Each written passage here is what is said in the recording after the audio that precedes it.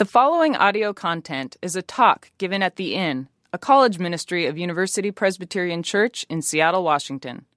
For more information, please visit our website, theinnseattle.org. We invite you to join us each Tuesday at 9 p.m. on the corner of 16th and 47th in Seattle's U District. I haven't been here for several years, so I'm fired up to be able to come back. When I was asked to come speak tonight, I didn't hesitate at all. I was excited to do it. This being a state university, don't get a chance to always talk about Jesus Christ whenever I want to, the way I want to. So when I get a chance to do it, I don't want to turn that down. So again, I am thankful for those that were able to get me here, and glad that you came out here. So help me with this. Just help me finish this scripture. For we know that all things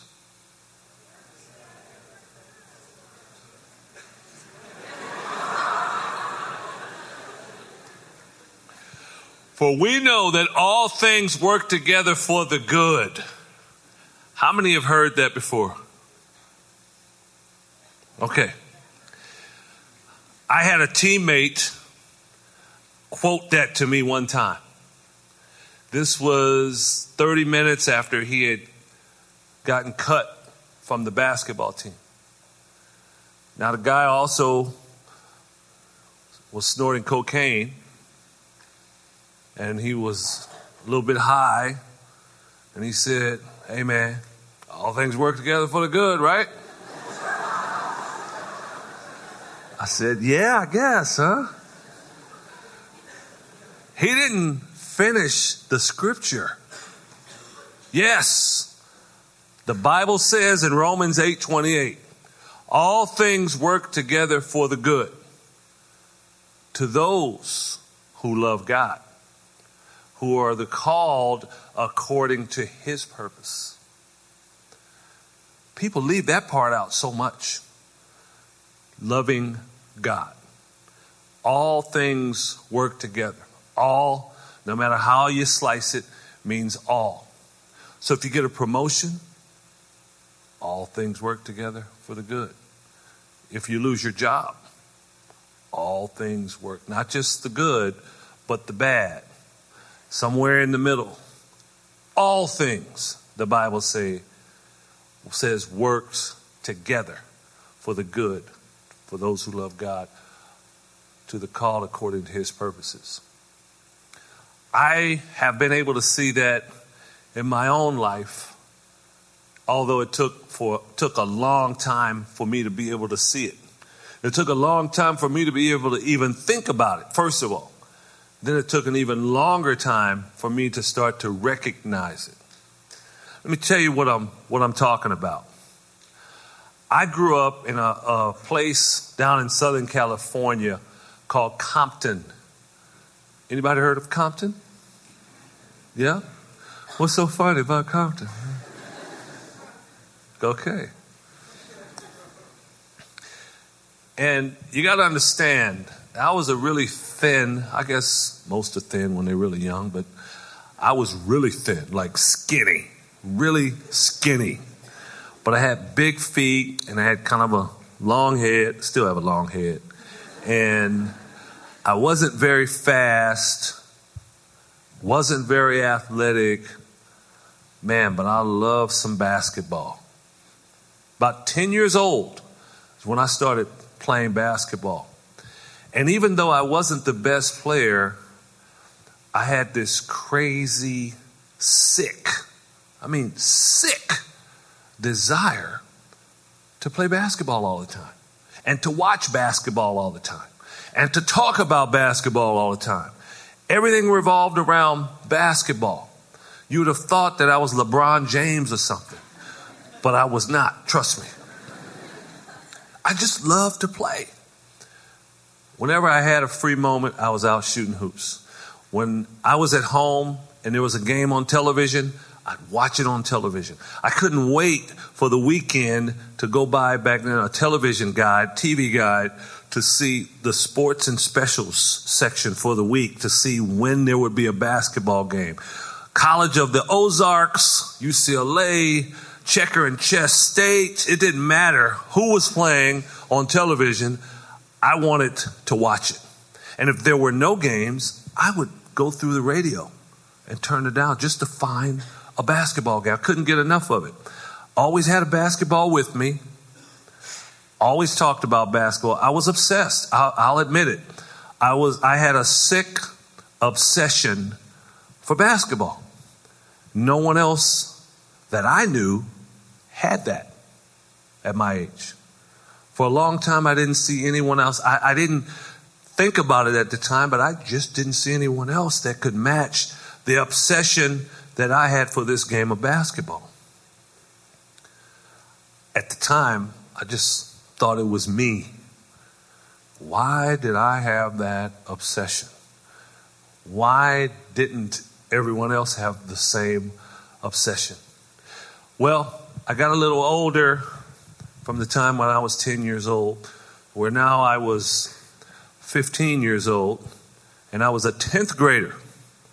Now you got to understand, as a 10th grader, I was 5 feet 6.5 tall. Still skinny.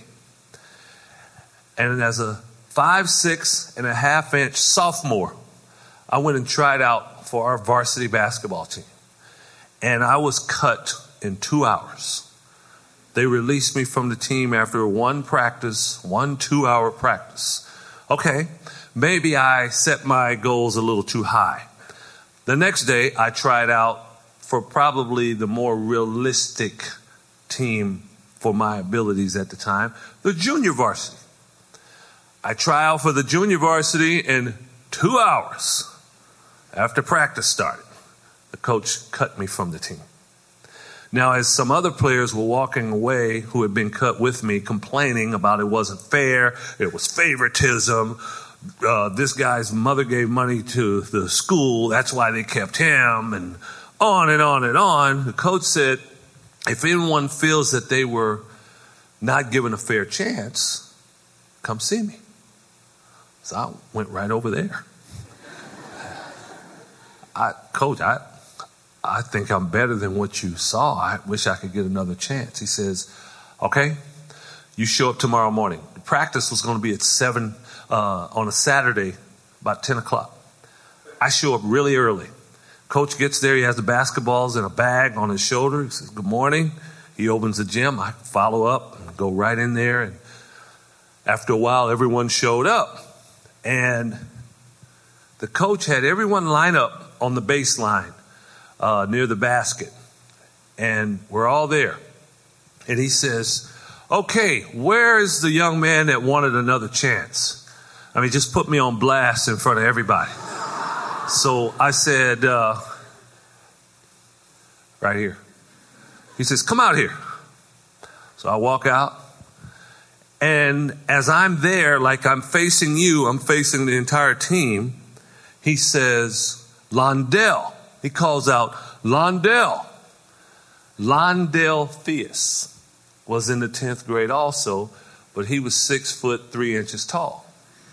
And Londell eventually played for the Clippers in the NBA.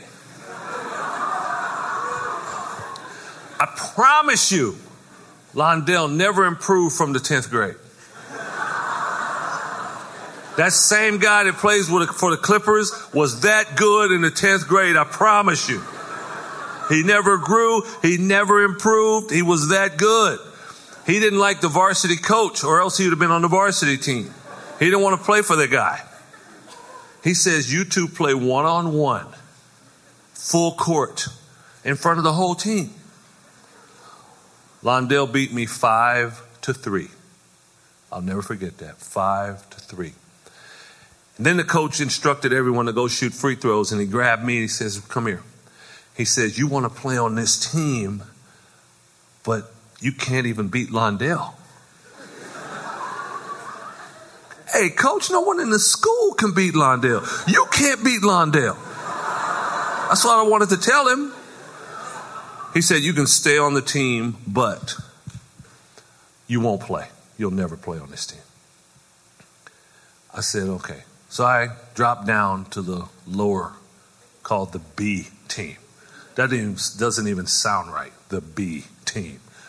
But I wanted to play, and I played. Even though I was cut twice in 2 days, I was not discouraged one bit. I just kept practicing, kept playing basketball. My family moved to another part of Compton, and we had to transfer high schools. And when we transferred as a junior in high school, I grew to where I was 5'11". I had a huge growth spurt. I was 5'11" as a junior, and I had improved enough to where I could make the varsity team. As a senior, I was 6'1" tall and continued to make the varsity, play on the varsity. However, there was not one school in terms of college that was interested in me. I didn't receive any letters. There was zero interest. So I went myself to the local community college, Compton Community College, and the coach then told me that he already had his team for the following year. He didn't know that I knew in junior college, you don't know who's on your team until the first practice the next year. But it was a nice way of him just telling me, beat it, basically. So I eventually found a place that gave me an opportunity. That was at Cerritos Junior College. I was 6'2" tall now, still obsessed with this game. It was all about this hoops game. But I wasn't experiencing a whole lot of success with it. My freshman year, I came off the bench. I did make that team, but didn't do a whole lot. But then in my sophomore year, going into my sophomore year, I practiced so much. It finally started to pay off. I came back my sophomore year. I was the most valuable player of our team, and then I was given an athletic scholarship to come here to play at the University of Washington. Still obsessed. So you got to understand something about my obsession. Nothing got in my way. Nothing got in the way of basketball. My first date was the high school prom, all right?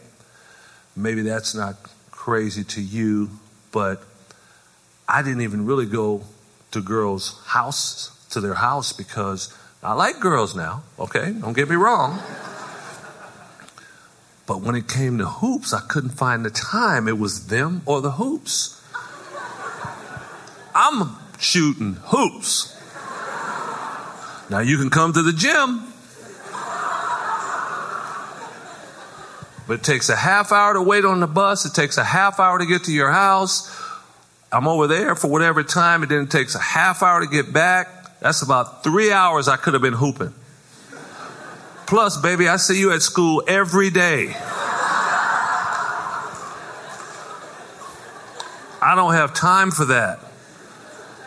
As it was mentioned, I'm married with 3 daughters, so everything was good. But I just didn't have that kind of time. It was all about the hoops. It was all about basketball. I play here at the University of Washington, and I have a mediocre career. In fact, my senior year, I averaged 9 points a game. There was a man named Pete Newell who saw me play here at the University of Washington and recommended that the Golden State Warriors draft me. Back then, the draft was different than it is now. Can someone in here tell me how many rounds there are in the NBA draft? 2. Are you absolutely sure? Good. Way to stick by your convictions. Because there are 2 rounds in the NBA. There are 30 teams in the NBA. Each team gets to take a pick of who they want, and then it starts over. 2 rounds. Now, back when I came out, there were 10 rounds. Thank goodness. Because I was drafted in the 7th round by the Golden State Warriors. 141st player chosen. Now, just to see that I was drafted, 5'6.5", couldn't make the junior varsity team. That was everything. For me, with the obsession I had with basketball, it didn't matter to me that somebody drafted a swimmer ahead of me. It didn't matter to me. I didn't care. I was a draftee.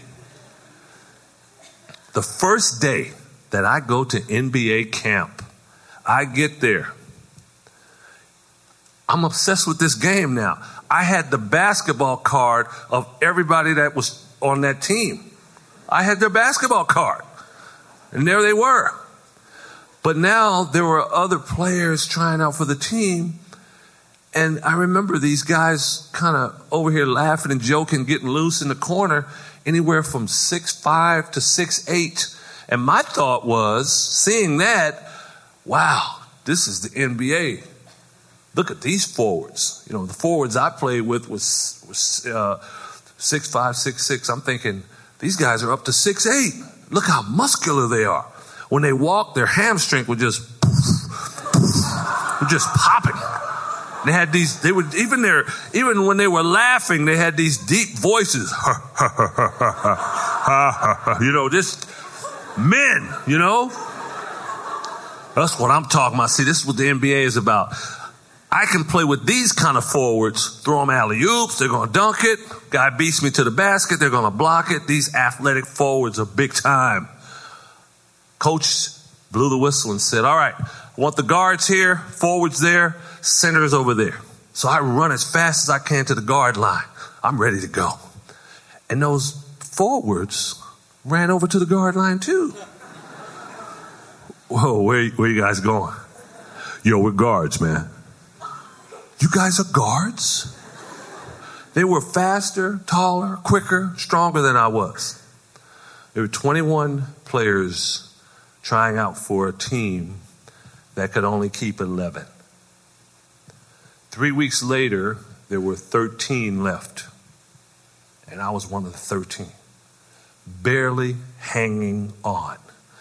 5'6" and a half, couldn't make the team. And now I'm 2 players away from making an NBA team. You don't think I was fired up? I'll never forget the last practice before he made the cut. He called everyone in, the coach being he. He said, we are going to have to cut 2 players after this practice. And I felt like every one of the players looked at me like, you know it's you, right? I just kind of felt like they were all looking at me, thinking that. We practiced. Practice was over. He called us in. We busted our tail in that practice. Nobody wanted to get cut. He said, if I call your name, he says, if I don't call your name, we'll see you tomorrow at practice. If I do call your name, doesn't mean you got cut, but we need to talk. Put it in. 1, 2, 3. Warriors. Golden State Warriors. Warriors. So everybody started to walk off. And I just stood there because I just knew at any point someone was going to say, we need to talk. So I'm standing.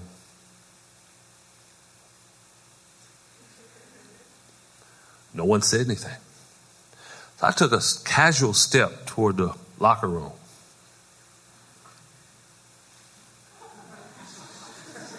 And no one said anything. So I ran as fast as I could out of the gym. On my way to the locker room in the tunnel at the Oakland Coliseum back then was another rookie named Billy Mayfield. He had the same idea I had. He was running out of there too. And when we were running out, this voice came out of nowhere and said, Billy. And both of us went like this. And then I realized he said Billy, not Lorenzo. So I kept walking, but tried to listen. I am not exaggerating to you. It was the assistant coach. He says, Billy, coach wants to see you in his office. I don't know what he wants, but it was nice working with you. Oh, they got him. So I left. The coach finally contacted me. Scared me to death. He told me that he had to cut a couple of players, but I wasn't one of them. He would see me at practice. And at that point, I can't describe how excited I was that I had made an NBA roster. One of our first games, though, was against the Los Angeles Lakers. You know who you root for when you're in Compton? The Lakers. That was my squad growing up, the Lakers. They had just won an NBA championship. All right?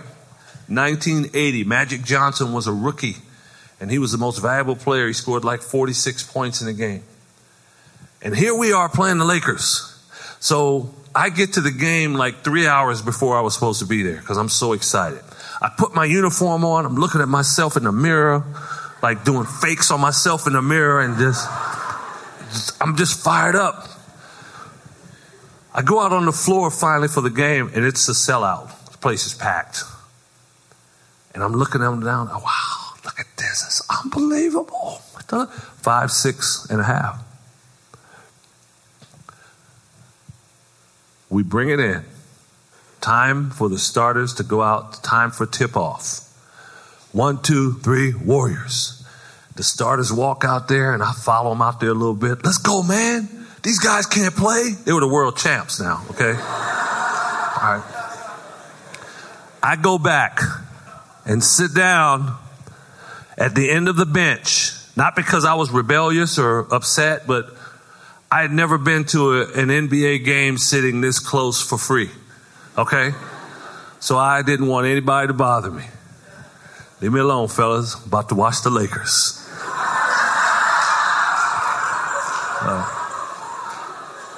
So I'm right there. I'm looking at the action going on. 6 minutes, tick off the clock. It's the first quarter. 6 minutes left in the first quarter. And the coach leans over and yells at the end of the bench, Lorenzo. And I look back and I say, what? He said, let's go. Let's get you in the game right now. I was the first sub off the bench. What? Right now? Yes, right now. Let's go. I get in the game. I just remember like tucking my shirt in. It was already tucked in, but I didn't know what else to do. I had to look like I was doing something, trying to look calm. My boys from Compton were watching on television. And I'm in the game for about a minute. And I had the basketball, and I passed to one of my teammates. And when I passed and went to run the opposite direction, I noticed, I don't know why I didn't notice the first minute, but the guy defending me was Magic Johnson. Number 32, Los Angeles Lakers. His chest was about right here. I see it. As calm as I was, as much as I had been through growing up in Compton, I'm going to show you how I reacted to seeing Magic right there. Magic.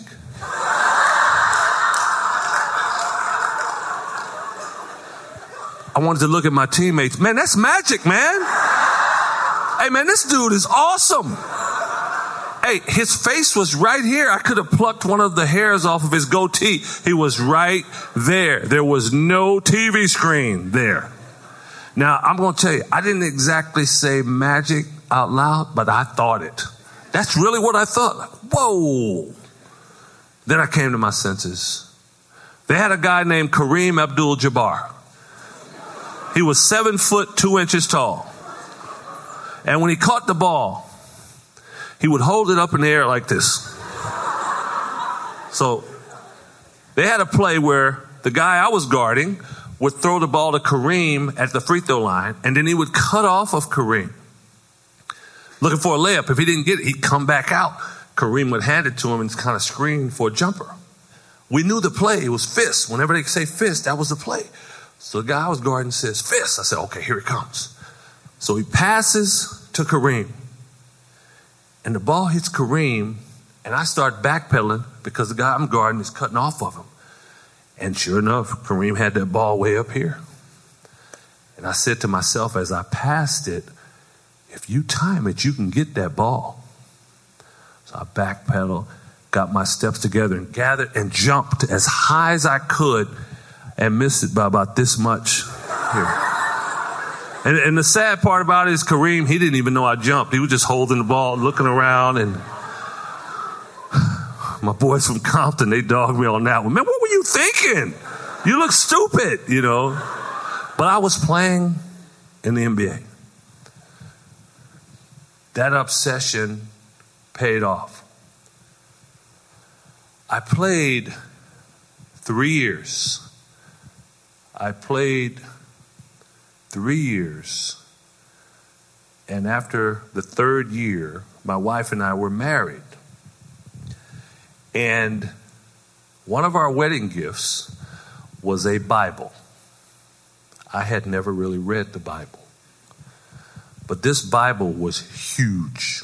It's a big black Bible with gold glitter letters, Holy Bible. I mean, we just brought it home. I mean, you could sit it in the corner you could sit on it like it was furniture. It was a huge Bible. One day, as about this time, you got to understand, I was searching.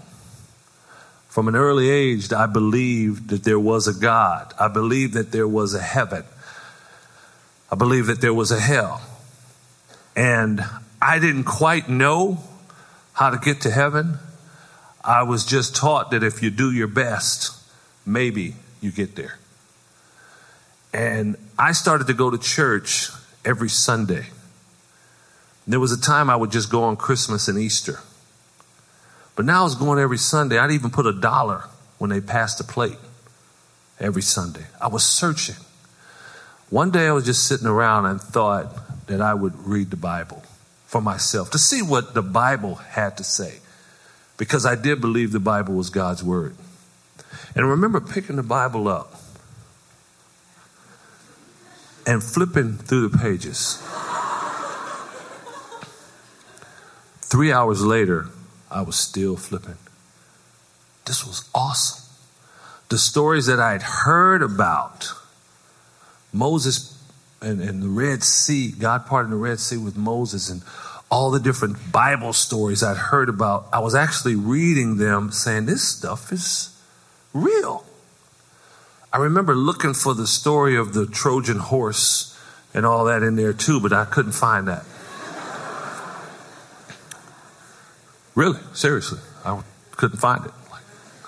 All these other stories are in here. Why isn't this?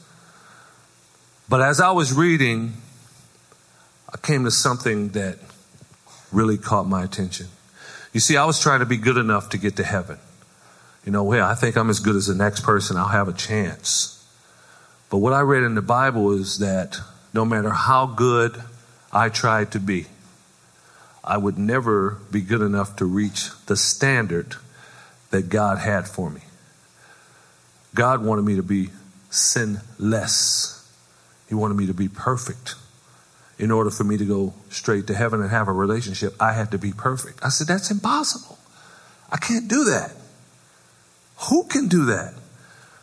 That disappointed me, because how do you have a relationship with God?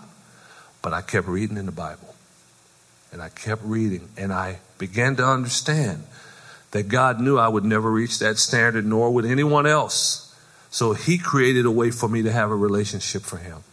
He himself came down in the person of Jesus Christ and died on the cross for my sins.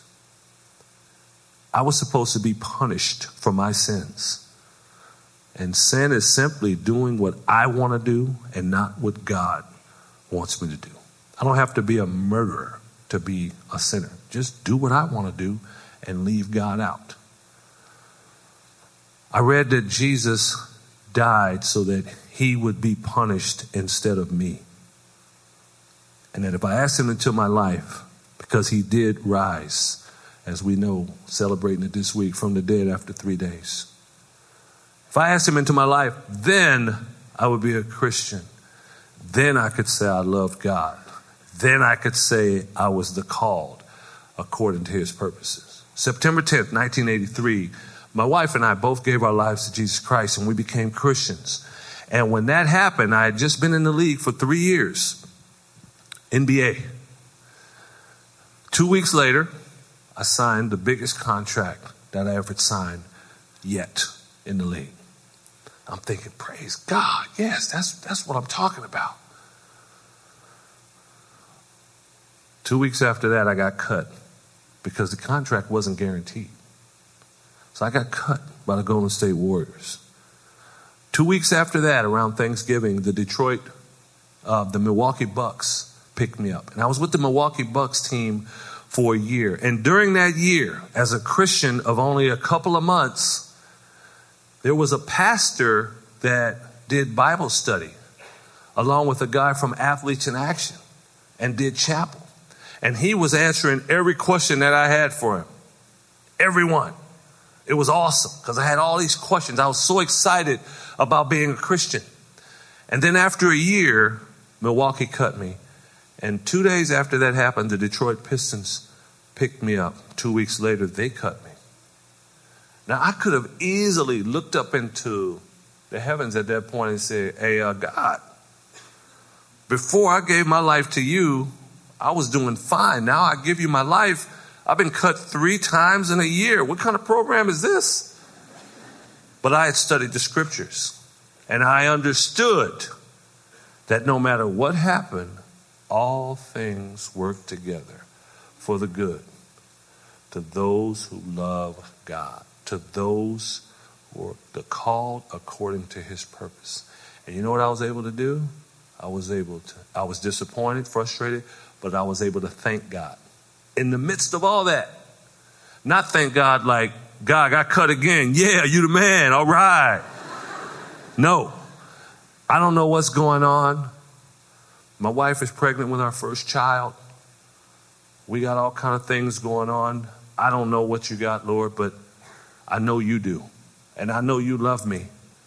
And I know you want the best for me, and you're trying to make me more like your son, Jesus. So thank you for whatever you're doing. Because I was cut, the Athletes in Action ministry contacted me and asked me to join their basketball team. It was full-time ministry. The Athletes in Action basketball allows you to share your faith around the country and parts of the world. I wanted to tell everybody about Jesus Christ. I was so excited.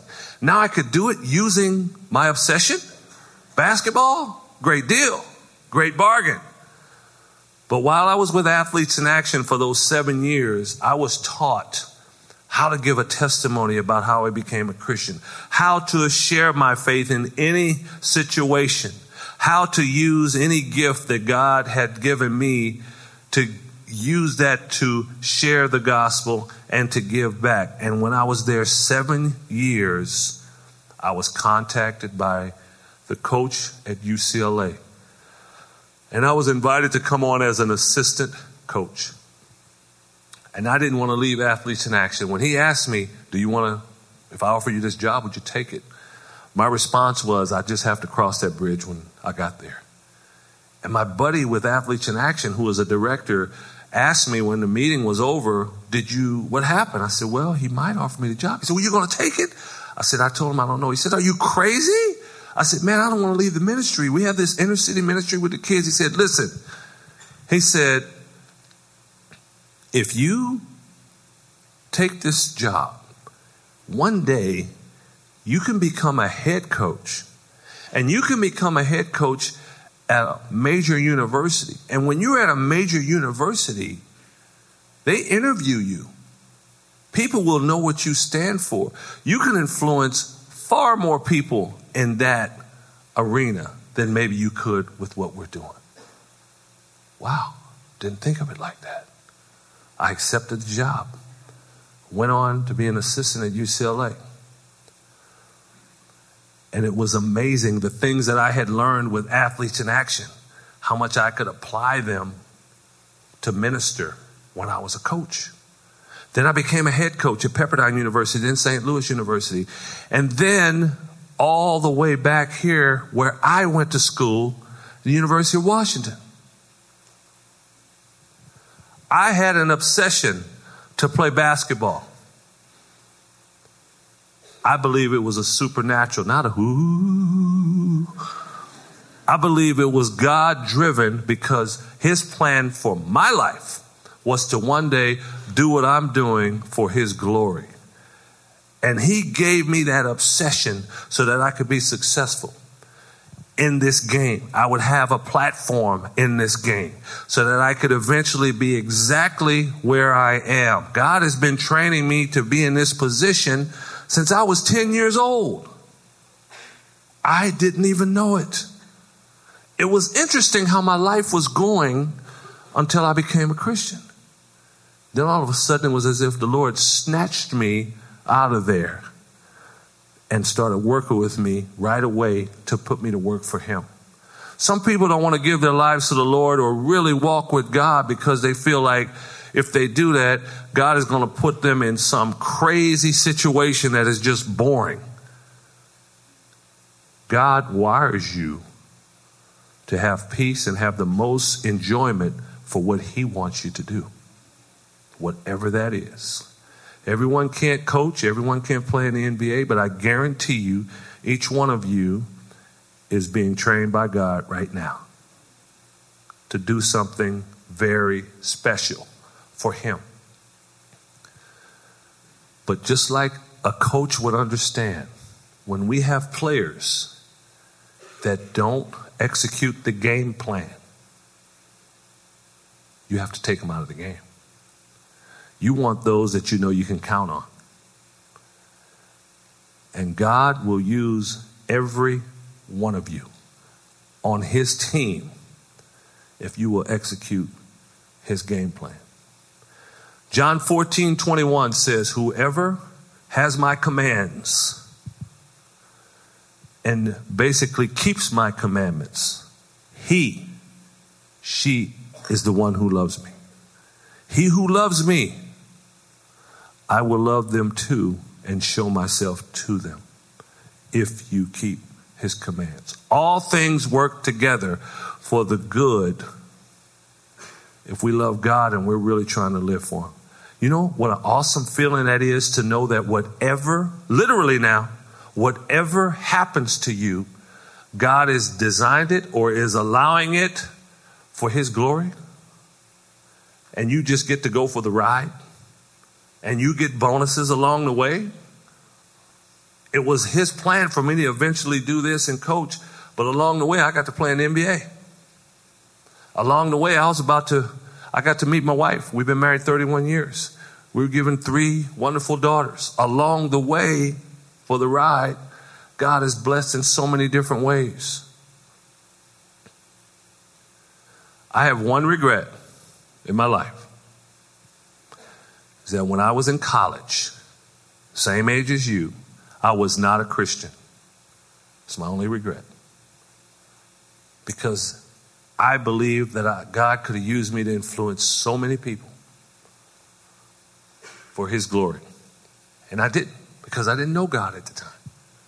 If I could go back to college again, man, it would just be great to be able to be in college living for the Lord and not be embarrassed about it at all. Not apologize for it at all. Not be a closet Christian at all, but be bold. And understand that those that aren't, they're missing out. Not me. If the God of the universe is controlling my life and I'm allowing him to do it, I'm not missing out. That's better than more powerful than any gang member or boss that you can work for. That's what God has done with me. That's what God has shown me in my life. And I would just challenge you to do whatever you can to fear God in a reverent way and follow the script. Do what God asks you to do. And you will have more peace and enjoyment in your life than you can ever imagine. Thank you very much.